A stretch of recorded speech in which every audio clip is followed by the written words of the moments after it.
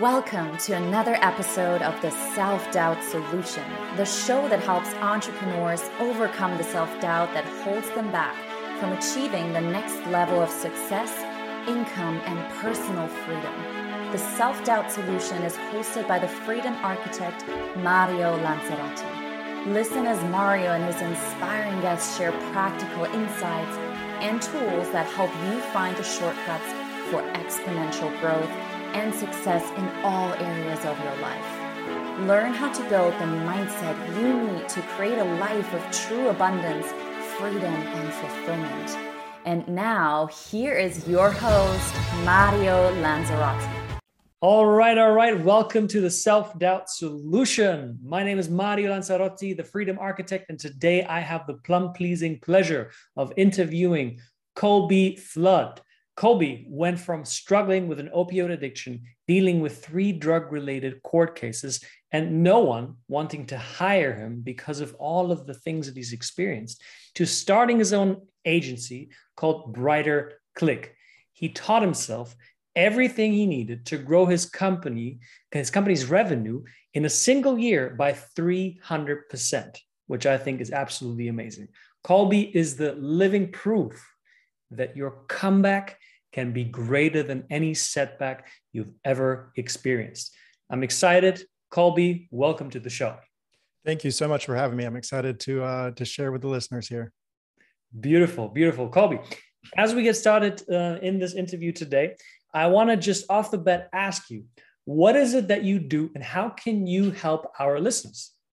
Yeah, so professionally, Brighter Click is a paid social agency that works with e-commerce companies. We mainly provide Facebook, Instagram, Google ads, but we're also transitioning over to creative direction, creative strategy, and creative design as well. So that's what we do 9 to 5, Monday through Friday. But definitely think as we're going into kind of mindset opportunities and just talking about that, there might be a couple other things I could provide as well. Beautiful. Well, I'm excited. So everyone make sure that you check out Colby. I'm going to have his contact details in the show notes on YouTube, on LinkedIn, and of course on all the major platforms for our podcast. So with that being said, Colby, you have a very interesting story. You and I connected through LinkedIn. I saw one of your posts and you were talking about your story. And as I dove deeper into that, I got more and more fascinated. So I want to hear from you. What is it that you experienced several years ago that kicked off this journey that you're now experiencing? Yeah, I'll start there and then I'll start before that, or I'll go before that as well. So in 2015, I actually decided to go to rehab for drug addiction and spent 4 months in a Christian-based drug rehabilitation program in a little town called Snow Camp, North Carolina. Probably never heard of it. I was on a farm and spent 4 months there and then left that place January 2016. A lot of things I experienced before that, and I'm sure that we could go into quite a bit on that. But that's what started my whole journey of self-educating myself and reaching the things that I wanted to achieve. Yeah. Tell me, people don't just normally book themselves into a rehab center. That's often a battle to get there. There's a lot of self-denial with that. Like, I want to know, what was it for you that made you say, this is enough. I got to do something about this. I got to really focus on the inner work. It took a lot of instances. I think it really started, the biggest one that sticks out to me is a Sunday morning. I think it was March. I should know this off the top of my head, but I think it was March 11th of 2015, 6 a.m. on a Sunday morning. And all of a sudden there's a bang on the door. I get woken up by the police. And it wasn't just the regular police. It was what they called ANET, where I'm from, which was Alcohol and Narcotics Enforcement Team. And They were raiding my house. They were had a warrant because I'd been selling drugs, or they believed I was selling drugs. That's where my 3rd court case came into play. And I was taken away, put under a $60,000 bond because of what I was charged for. And, I was out the next day, continuing to run, continuing to do it, moved to the mountains. I was in fight or flight. new location. That's where I went. And because I had gone to college in the same location in the mountains. And then the SBI, which is like the State Bureau of Investigation, so the level below the FBI, came and started raiding that house that I was in. They did not find anything, but that was like the second real kind of eye-opening trigger there. And then at that time as well, I was back and forth driving back home in the mountains. I was not stable. I was living in the mountains. My hometown was 3.5 hour drive from that. I would make that drive once to twice a week to pick up the things that I thought I needed drug wise and stuff like that. And, it was on one of those drive home, made it to a gas station in my hometown, bought a pack of cigarettes, opened up, took out the first one and just broke down right there. And that's when I decided and where I decided to get help, called my family. And then, I thought I had to tell them I had a problem as if it wasn't obvious. And then that's where it kind of kicked off from there. Wow.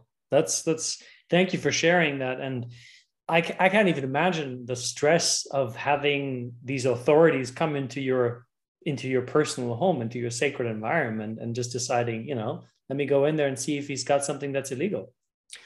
Stress, yeah, but looking back on it, they had due calls and they had a lot of good reason to do it. So, I'm definitely grateful that it happened, because I would not be here, honestly, if that would not have happened. So, it was stressful at the time because I thought I was in the right, but I was far from that. Yeah. I like that you can share gratitude for that instead of, looking and saying it's like screw you for having done that. That shows that you've done a lot of inner work. Now, before we talk more about sort of the learnings and that you got out of this journey, I want to know from you, what do you think is it that led you to this dark place in the first place? Because there are so many people in the world. That's why I really honor you for stepping up and for being so real about this. And there's so many people. If you look at America, I don't know the exact numbers, but prescription drugs and opioid addiction is so rampant nowadays. And if you think about actually, with an abundant access to pretty much anything one could ever ask for, how come that this is still the case? How come that it seems mental health and emotional health is declining so rapidly, even though we live in such an abundant world? Like, what was it for you that led you to that dark place? Yeah, a couple of things. As I go into these, I want to start by saying I definitely take full responsibility for all the actions that I took, but there were some contributing things like parents splitting up when I was younger, and then instability with, I'm going to school and everybody's living their normal life. And then if it's my dad's weekend, we're staying in a motel somewhere. If it's my mom's weekend, we're staying at a friend's house. Mom ended up going into a new marriage that was very abusive. So out of the divorce, we went to that. And then it was a home full of abuse, which was just very traumatic that way. And, mental health is not taught to younger people. Mental health is not something that it may be more so now. I'd say it like I'm old. I'm only 27, but it may be more so now than it used to be when I was in high school and middle school, but it wasn't taught. You didn't want to go to the counselor. You didn't want to have those things. So I handled it the best way I could. I found alcohol when I was 15 and found it, but started using it when I was 15. And then marijuana was shortly after that. The way I put it is, if you're going to a new place and you put it in a GPS and the GPS gives you two options, one is a 45-minute drive and one is a 25-minute drive, you're naturally going to not even look. You're going to take the 25-minute path, right? And that's what I did. I took the path of least resistance to getting away from the problem. I wasn't looking at any potholes along the drive that may mess up my suspension in my car or anything like that. I was just getting to the destination that I was trying to get to, which was relief from the stress and the struggles that I was going through. Yeah. Wow. And it's so true. And if we take what you said to the larger perspective in society that we're seeing, is we're living in this hyper fast world where everyone seems to try to rush to the destination as fast as possible with as you say, with the least amount of resistance. And oftentimes that's just a cover up for running away from the pain. And, in the work that I do, I look at that as a coping mechanism. And I'm curious, what would you say helped you to, first of all, identify that you were actually running away from pain? And then second, like, how did your relationship with pain change? Yeah, that's taken some time. That was not I did not see that in the instance. Let's just say from 2010, 2011 to 2015 is when this period was.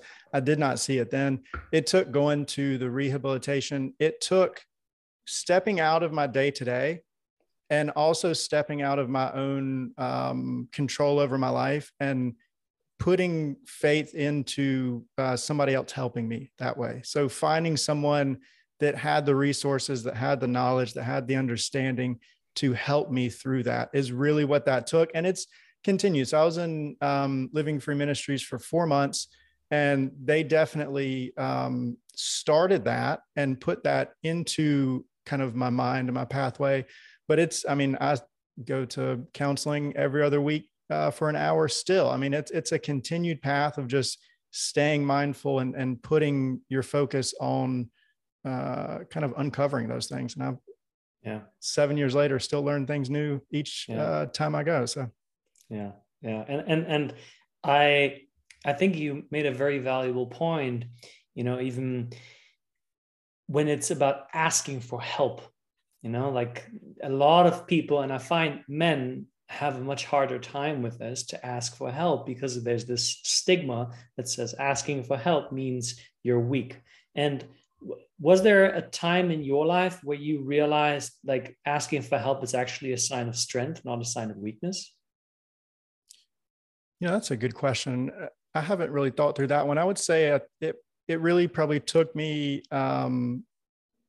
doing it and then seeing that there was no negative repercussion from it, really only positive that way. If you're asking for help and you're in a situation that is a good environment, there's really no negative outcome that can come from it.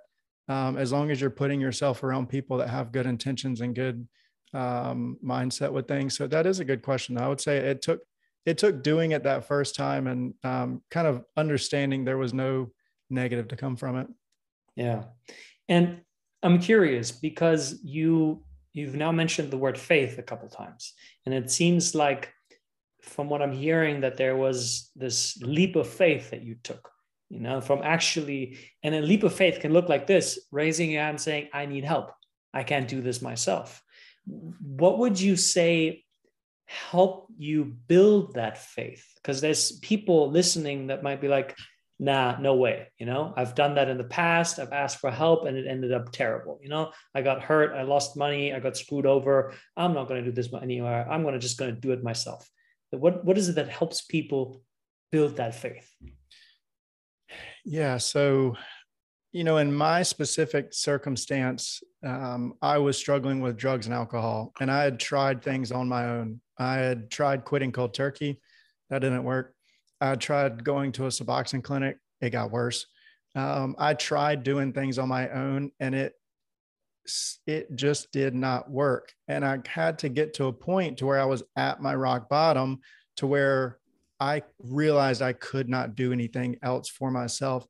So, this is probably not the nice, pretty answer, but sometimes if you're listening and you're at that stage, sometimes it might take 3 or 4 more bad situations for you to finally get to a point to where you realize that getting someone else's help is the best option. But it takes outside perspective, because there's viewpoints on things you're experiencing that can be jaded because you're only seeing your perspective, and having other people come in and help you there is kind of monumental. So, that might not be the prettiest answer, but when somebody is really at that bottom point of needing that help and knowing they need it, is when they will ask for it. Yeah. And I resonate with what you just said, because I've experienced the same exact thing. When I was struggling with a depression and had suicidal tendencies and was in chronic pain, and the spiral kept on pulling me further down and down and down, I didn't talk to anyone about this, because I was like, if I openly admit this, my whole life is going to collapse. And so the pain was driving this whole conversation. And pain was also driving my solution, because the pain of me talking about this was still greater than the pain of changing. And so as this switched, as I was like, I can no longer tolerate staying here, the pain of me staying the same was way greater than the pain of the unknown. Like the fear of like, okay, what is going to happen if I start sharing? And it sounds a bit like you've experienced that as well, where you're like, I'm done. I can't do this anymore. I gotta do something. And, you said it's not the prettiest answer, but I think it's the truth, and a lot of people, this is what I tell people that find themselves in a very resistant state, that don't want to use, or that struggle to use purpose motivation. And it's like, okay, connect with the pain. And it's like, what is staying where you are costing you right now in your life? And when you start thinking that way, people are like, oh shit.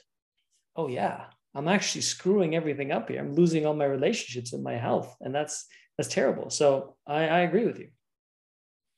Yeah. And you can sometimes look at it as well and think like, what is really keeping me from talking to other people? Like, is it that something bad is going to happen? Or is it truly that I just have a fear of opening up about this? And when you can realize that, address that with yourself and say, okay, the problem is my fear of opening up to other people.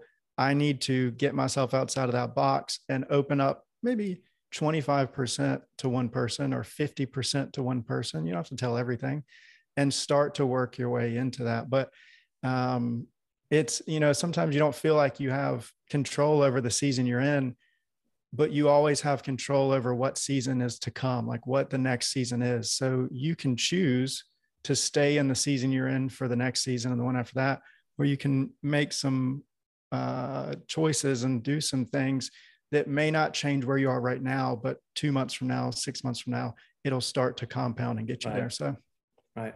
Yeah. Good. I like that analogy. And I want to ask you this. So you talk about opening up and this fear of like, okay, what's going to happen if I open up? Oftentimes it's connected to a fear of rejection. It's like, well, if I open up, they're going to leave me. They don't going to like me anymore. Based on your experience, you don't have to give me exact numbers, but what would you say was the ratio of people after you open up, them feeling like actually making the connection deeper, more intimate, versus people saying, oh, you know what? I don't want to hang out with you anymore. I'll give you a great example, and not even from the first time that I opened up about having a drug problem, but we could look at that as well. So you saw that post on LinkedIn. Yeah. Now this is 7 years later, but that was the first time I shared that on LinkedIn, a professional place. People are networking, doing business. Shared my full story, a before and after photo when I was on 300 milligrams oxycodone a day. It was very bad. And since then, every client that I work with that saw that has gladly given a review on Clutch for our business, like gone out of their way to provide value for us, started giving us referrals to new clients. Like, and that's not why I did it, but it gave it, I can't even put words to it. It did the complete opposite of what I was worried for so long that it would do, right? It opened this door for us to be talking right now. So it's crazy how the things that we make up in our head and we just keep thinking on them, and then it gets worse and worse and worse, are so far from the truth a lot of times that it just go against it. Open up to people, I guess, is the quickest way to put it.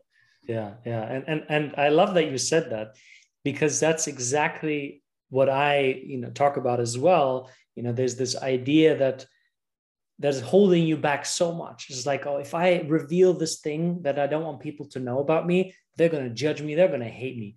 And then almost every time, just like you, my recent TED talk went viral because I'm so vulnerable. And I had so many people reach out to me. It's like, dude, wow, I could never talk about the things that you talk about. Like, and I was like, why not? It's like, oh, because, people, and just like you, the more vulnerable and the more real I get, the more love I receive. And the more people are like, yeah, this guy is a real person. Of course I want to do business with him because I trust him. It creates real trust. And that's what I'm seeing with you as well. I think it's amazing. And, one thing I'll throw in there is you can, I like to get really granular with things, but you can also look at like what is causing that fear of rejection. We know it's fear of rejection, right? But what is causing that? And that can start to help you overcome these things. And what I'm about to tell you is not thought of from myself. It's from talking with a counselor and opening up. But through my childhood, a lot of times praise and gratitude from others, from my parents, was associated with high performance and with doing and achieving and accomplishing. And I just naturally over time ingrained that into my brain that if I'm not doing, achieving, accomplishing, then there will be no approval. So the polar opposite of that, of opening up about negative, would bring the complete opposite, which would be very negative results that way. So once again, you can go a little bit deeper and see how those, and then that's how you start to recover. That's how you start to grow and move forward and get out of the trench that you've been in.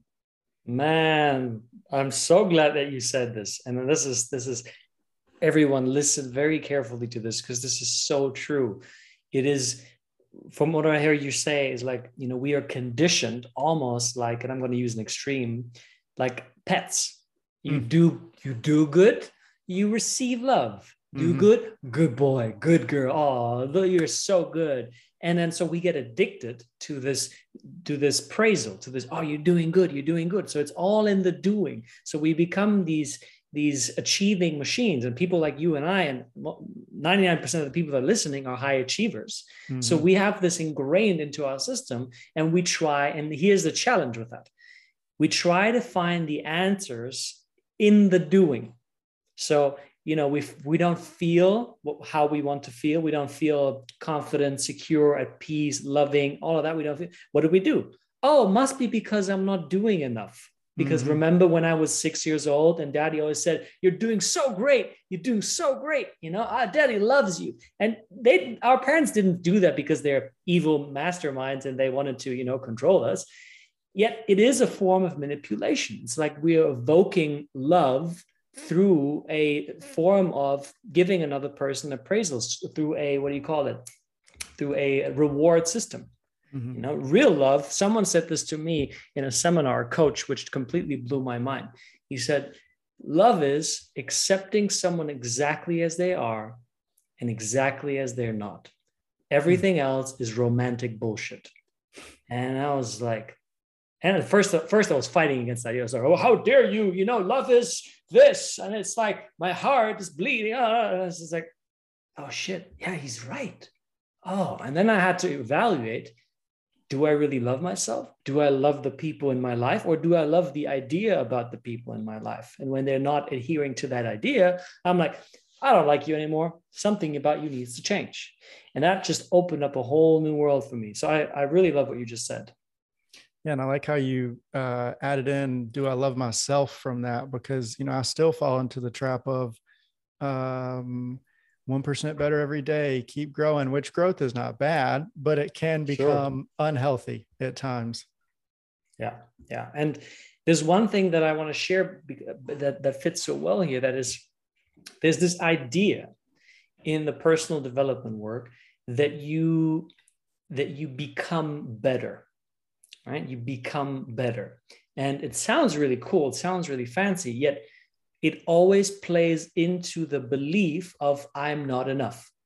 Because it's always, oh, I can become better. I'm better, becoming the best version of myself. And the mind doesn't understand the future or the past. The mind always perceives now. So when we talk about that, the mind gets the notion of, oh, but who I am now is not enough, because I can still become a better version of myself. So it's a scarcity mindset that a lot of people don't understand, because it's promoted in the personal development industry. And one of the things that I talk about is the abundance mindset. And in the abundance mindset, you're whole and complete. So whatever you do or don't do doesn't matter. And nothing can add or take away from you. You're already whole and complete. And when you're acting from that place, then the things you do become a choice, not a must, you're no longer operating with pressure. You're operating from a place of joy, of peace, and of really choice. And then the question is, well, if you love doing something, and you're already feeling good, doesn't it make sense that you just do a lot more of that because you really enjoy doing it?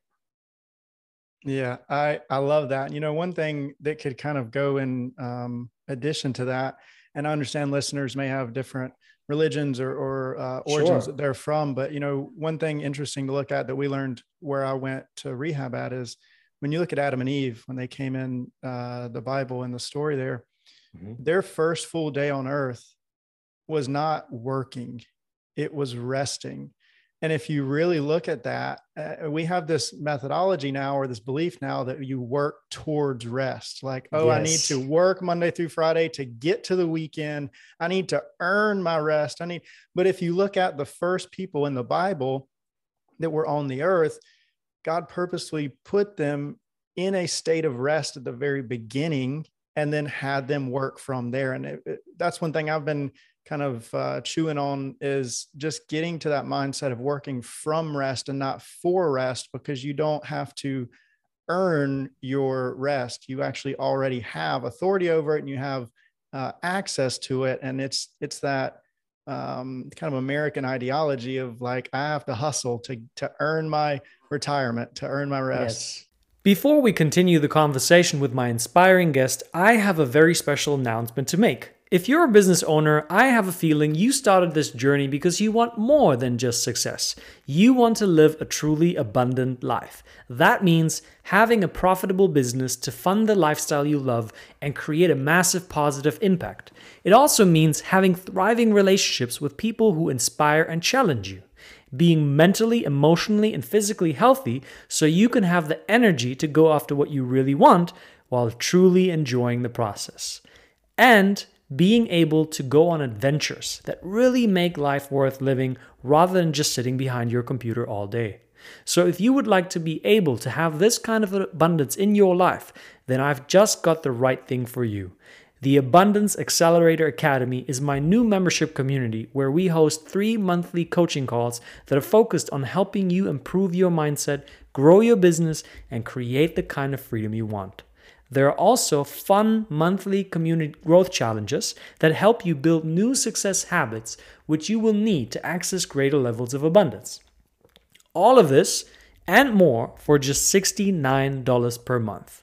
If this sounds exciting to you, visit www.abundanceupgrade4.me to learn more. And now, back to the show with my inspiring guest.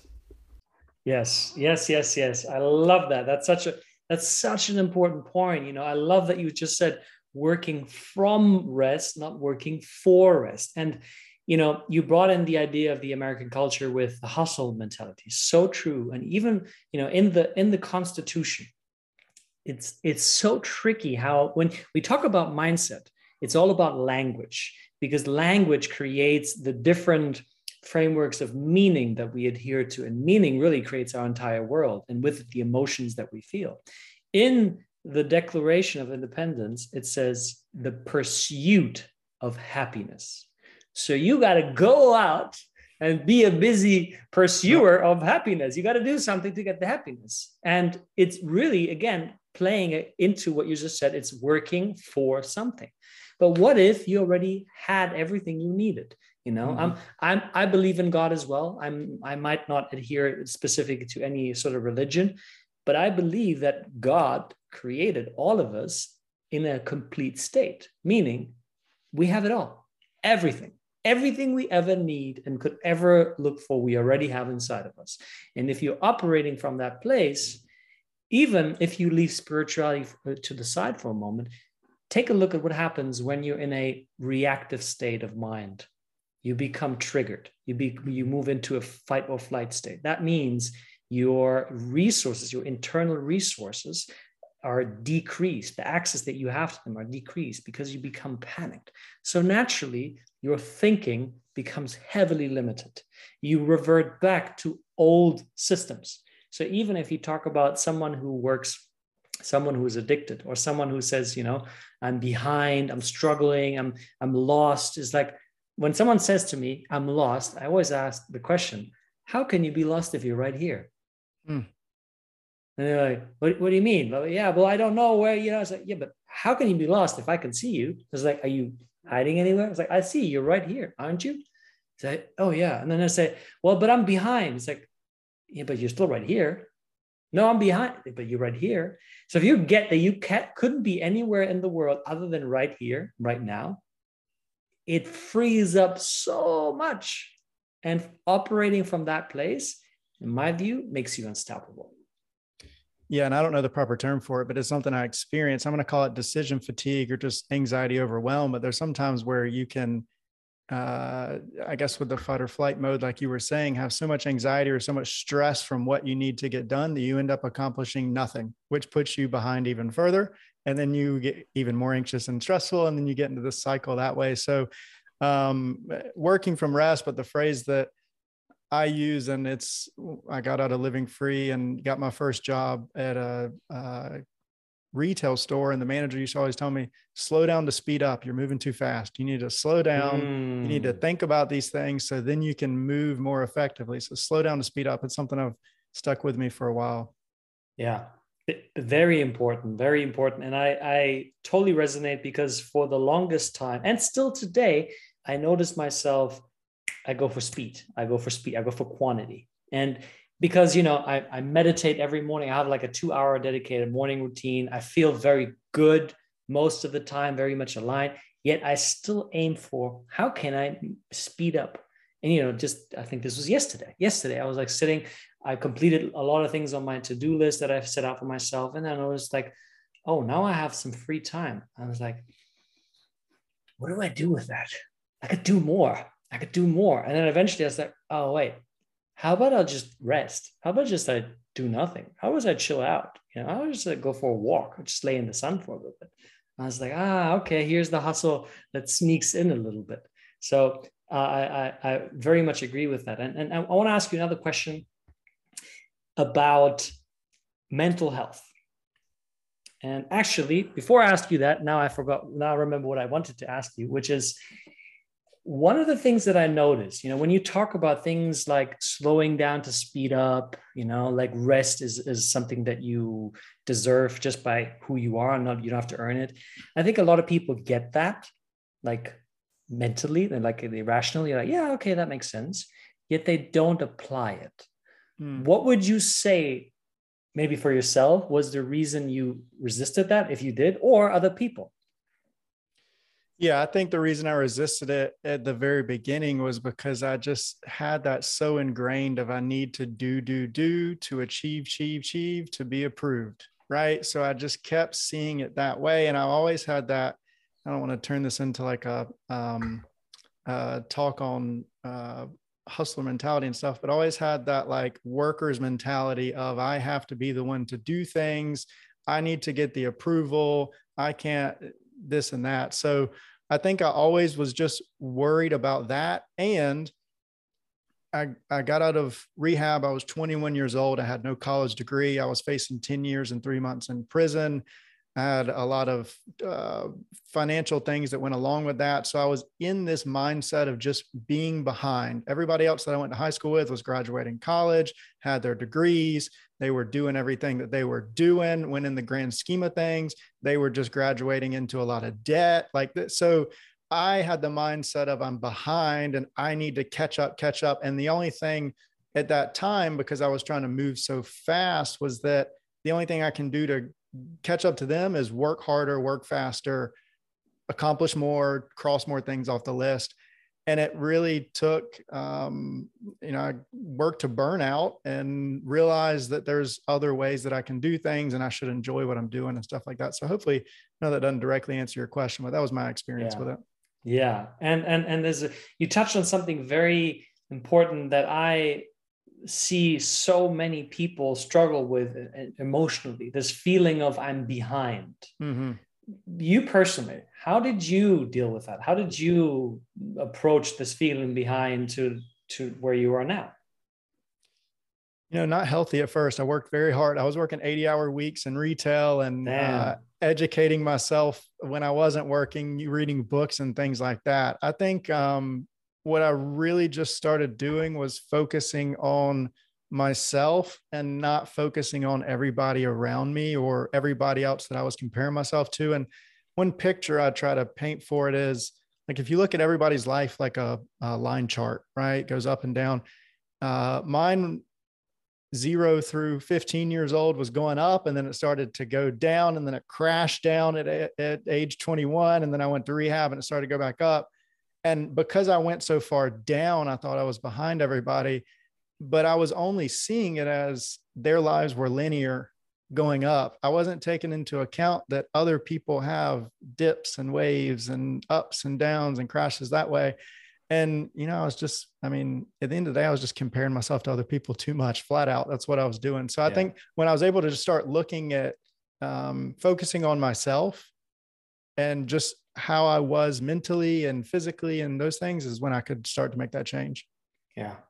And did you have like a practice? Because, you know, from what I hear is like you were feeling behind because you were comparing yourself to other people and looking at their progress. And then you sort of learned to appreciate more about who you are and where you are. Did you have some sort of a practical process in that?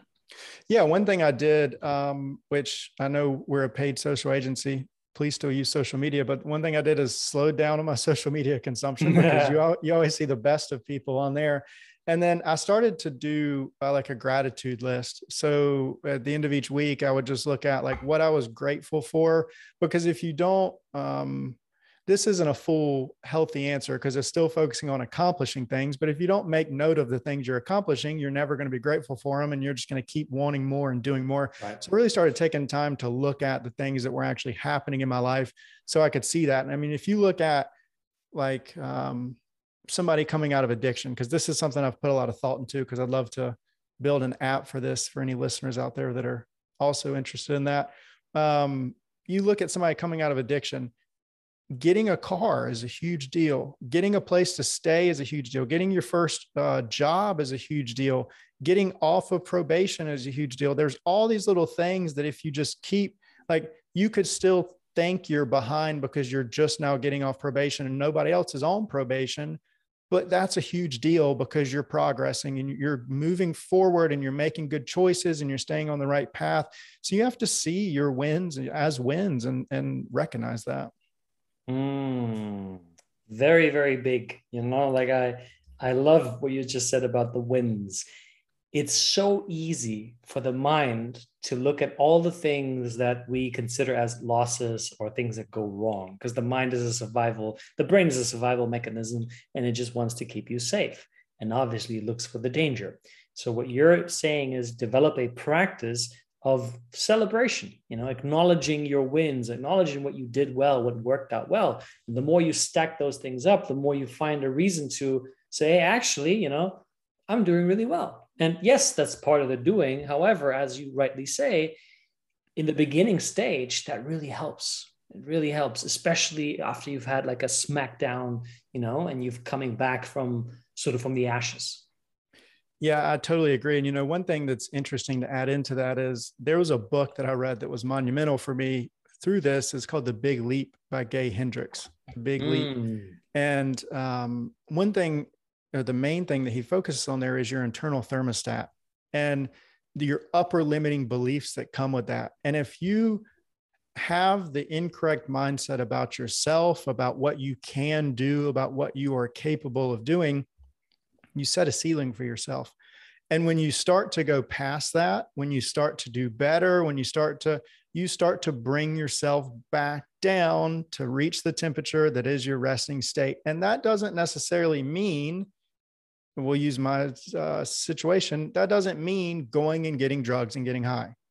That could mean you accomplish something good, and then naturally a bad thought or negative thought comes to your mind. And if you listen to that and start actually thinking about that, a lot of times the negative thoughts or the bad things you have in your head come right after or not long after something good or something positive happening in your life, because you're bringing yourself back down. So It really takes seeing that, hearing that, and starting to look for it, and then realizing that the main thing that's holding you down in that place is your own limiting beliefs on that. So, yeah, so true. And that's exactly why I'm such a big proponent of mindset, because, you know, what you said, it makes so much sense. You know, the way that I refer to that is your identity. So if if your core beliefs are stronger in I'm not good enough, I don't deserve this, whenever you achieve the bigger wins that you might have achieved through a lot of hard work, as soon as you look at that, you're like, yeah, that's great, but I got to go back to my identity, who I believe I am. Otherwise, you have what you call an ego death, which is a great thing, or an identity loss. And I have seen this in my own life, especially in two areas predominantly. In money, I kept having great month. I was like, oh, this is amazing, And then somehow I was like, okay, now I don't need to do anything. And then I started going back down. Like, oh, crap. And then hard work, push it up again. And so I found myself in this cycle of like great months, dry, nothing. And then great months again. And I also found myself in that way in relationships where I noticed that I would sabotage relationships to the point where I would then end up breaking up with the person because I did not want to be broken up with.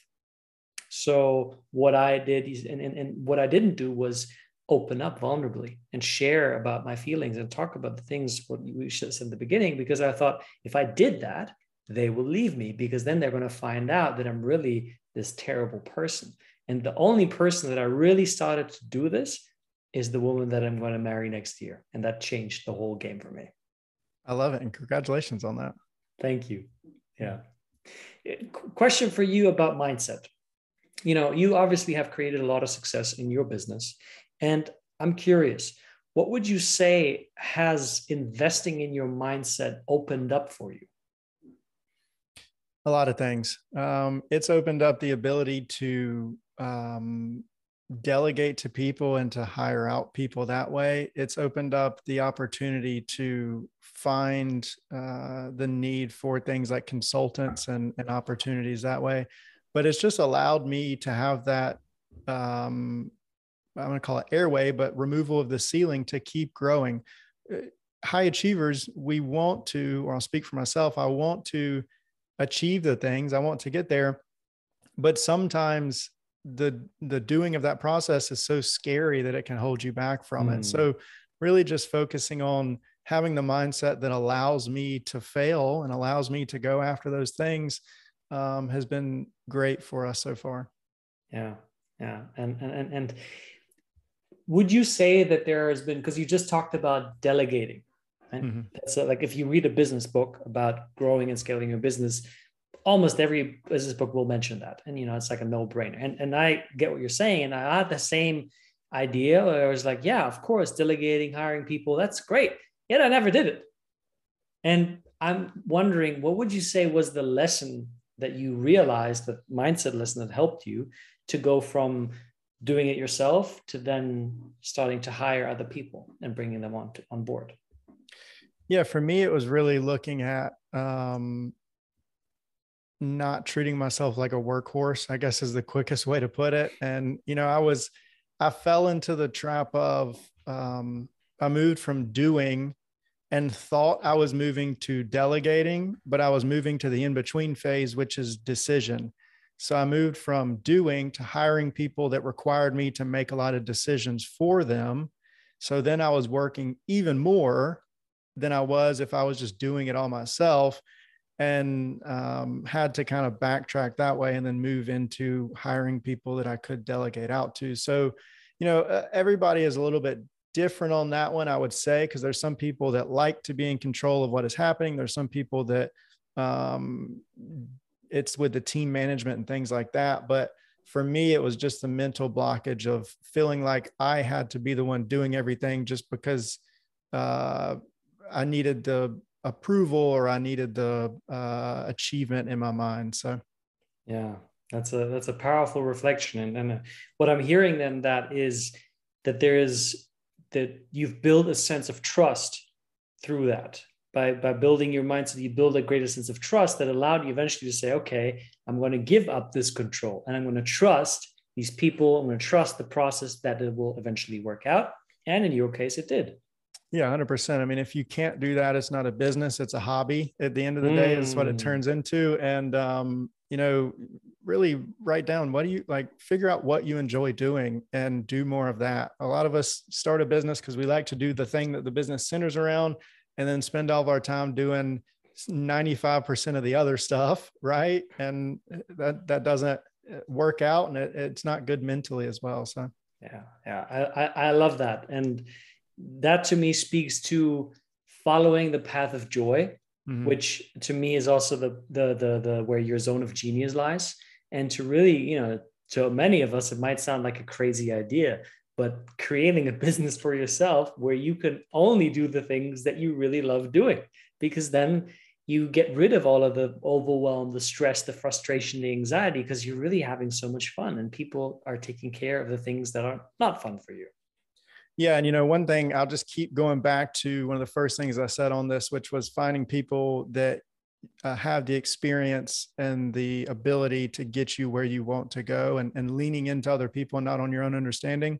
For me, with drugs, it was Live in Free Ministries.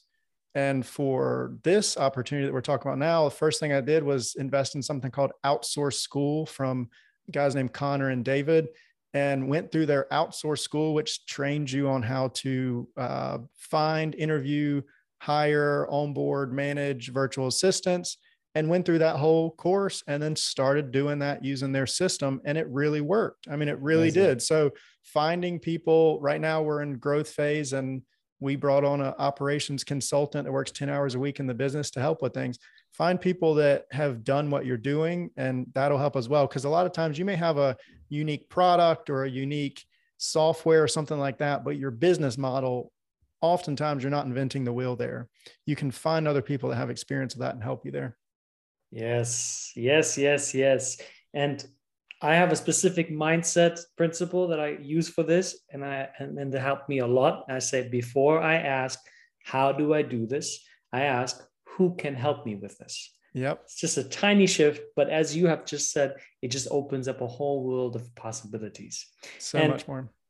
I want to ask you a few more questions. One of my favorite questions being, I would love to know, based on everything that you've been sharing with me today here, what is something that you are currently still dealing with, and what are you doing to overcome it? Yeah, that's a great question. I mean, I think to this day, I've been on this podcast talking about the fast-paced movement, that slow down to speed up. I mean, that's something that still resonates with me today. That's something, excuse me, that I still find myself having to work on and make sure I'm understanding that I don't have to work towards rest. So just because I say it on here doesn't mean I'm not still kind of going through it myself as well. Yeah, thank you for saying that. And right now, what's your approach to this? Because there's many people that are listening to, they're like, yep, I'm right there with you. Yeah, one thing that I've been trying to do, and once again, I may not give you the healthy therapy answer, but one thing I really try to do is just take time on Saturday or Sunday, reflect on the last week, and really just put priority to what I need to be focusing on this week. And when I feel like I can know that what I'm working on has importance to it, like it's actually something that's going to move the needle, then I don't feel like I just need to cross a lot of things off the list. So really limit myself to 3 things per week and 3 things per day that I feel like I need to be focusing on. And that's what I've been trying and working to do as of right now. Yeah. Has that been working well for you? The 3 things, three yeah, it has. a week? Yeah, it has been. I use, there's a planner called Living Your Best Year Ever by Darren Hardy. I use that, and then one other little journal, and just keep it written down. If I have it written down in front of me, it helps out a lot. Amazing. I like that. I think that's an idea that I can play with as well, the 3-3 rule. Another question for you. So I really enjoyed the conversation with you today so far. And, you seem to have a plethora of experiences, in mental health, emotional health, and mindset. So if you could spend an hour of your time with any person who has ever walked the face of the earth, dead or alive, doesn't matter, who would it be and why? Oh, that's a great question. Let me ask you this while I'm thinking, because that's going to take me a second. Who would you meet if you could walk with anybody? Because that's going to take me about 30 to 45 seconds to think about. Well, thank you for asking me. Yeah. So there's a couple people. I think the person that comes to mind is Jesus. And that is because to me, Jesus is one of the ascended masters and someone who really embodied what he taught. And in this phase of my life where I'm at, I am focusing on embodying love and peace. And that's not in a religious context. It's really, I like to make things very simple. And I want to ask him, it's like, what helped you to create so much peace and love in your life when you were faced with so much adversity? And that to me would be worth a lot. Now I wish I wouldn't have asked you that first, because it's going to be hard to say anything after Jesus as an answer. But, I'd really like to, the first person that comes to mind is somebody like Martin Luther King Jr. I'd love to be able to connect with him and just really understand the way that he saw people and saw the world, and the way that he mentally operated and moved, especially with the adversity that he was going through. Yeah, that's someone I would like to add to my list. For sure. Great answer. So, grand finale question: if you had access to a magic cheat code and you could 10x any area of your life within the next 6 to 12 months, what would it be and why? Yeah, I would say I would do that with the personal side of my life. If we're looking at getting very specific with it, I would say with relationship or like personal lifestyle, and just being fully transparent, probably because I spend most of my time trying to 10x the other parts of my life. And that is often the area that can get less attention and less focus and things like that. So I think that that's one thing I would definitely move towards. Yeah, that's a great answer. And I think another coach once told me, he said, you don't have business problems. You have personal problems that bleed into your business. And, like, especially relationships. I very much resonate with that, because I've worked a lot on my personal relationships, and there's always room for more growth and insights. And yet I've seen crazy transformations that came through personal conversations by clearing up the stuff. There's one thing that is known as the law of open cycles.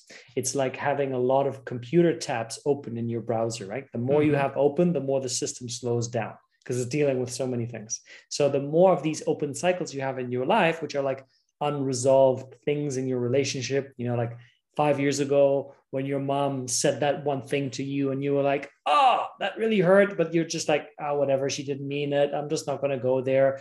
And so then multiply these things by 10, 20, 30, 40, and all these things are sitting in your subconscious mind. And then you're trying to sort of, again, going back to our conversation, through the doing, remove the pain that is sitting in the being. So I like that you bring that up. And I think that's a good invitation for all of our listeners to not just focus on your business. You have a personal life as well. You have a life outside of the business, outside of the constant doing, and to lean into that. Colby, do you have any last words for our listeners today? Yeah, I would just echo what we've been talking about, which is find other people around you that can be your support system, that can be your community. Find people that have done or can help you do what you're wanting to do in any aspect of your life. You don't have to lean on your own understanding. You can find people to connect with. Yes. And I second that. Don't be the lone wolf. If you want to go fast, right? We talked about that, go alone. But if you want to go far, go together. That's an African proverb that I like to, bring in here. Colby, thank you so much. Please, before we close down the interview, where can people find you? What's the best way to connect with you? Yeah, so you can find me on LinkedIn, look up Colby Flood on LinkedIn, or you can just shoot me an email, colby@brighterclick.com. Amazing. All righty, everyone. Make sure to check out Colby. In the show notes, you'll find all the links. Thank you for tuning into the Self-Doubt Solution. This is Mario Lanzarotti. I look forward to seeing you on the next show. And with that, I'm complete. Thank you, Colby, for jamming with me today. Thanks for having me on. I enjoyed it. All righty, everyone. Thank you. Bye-bye.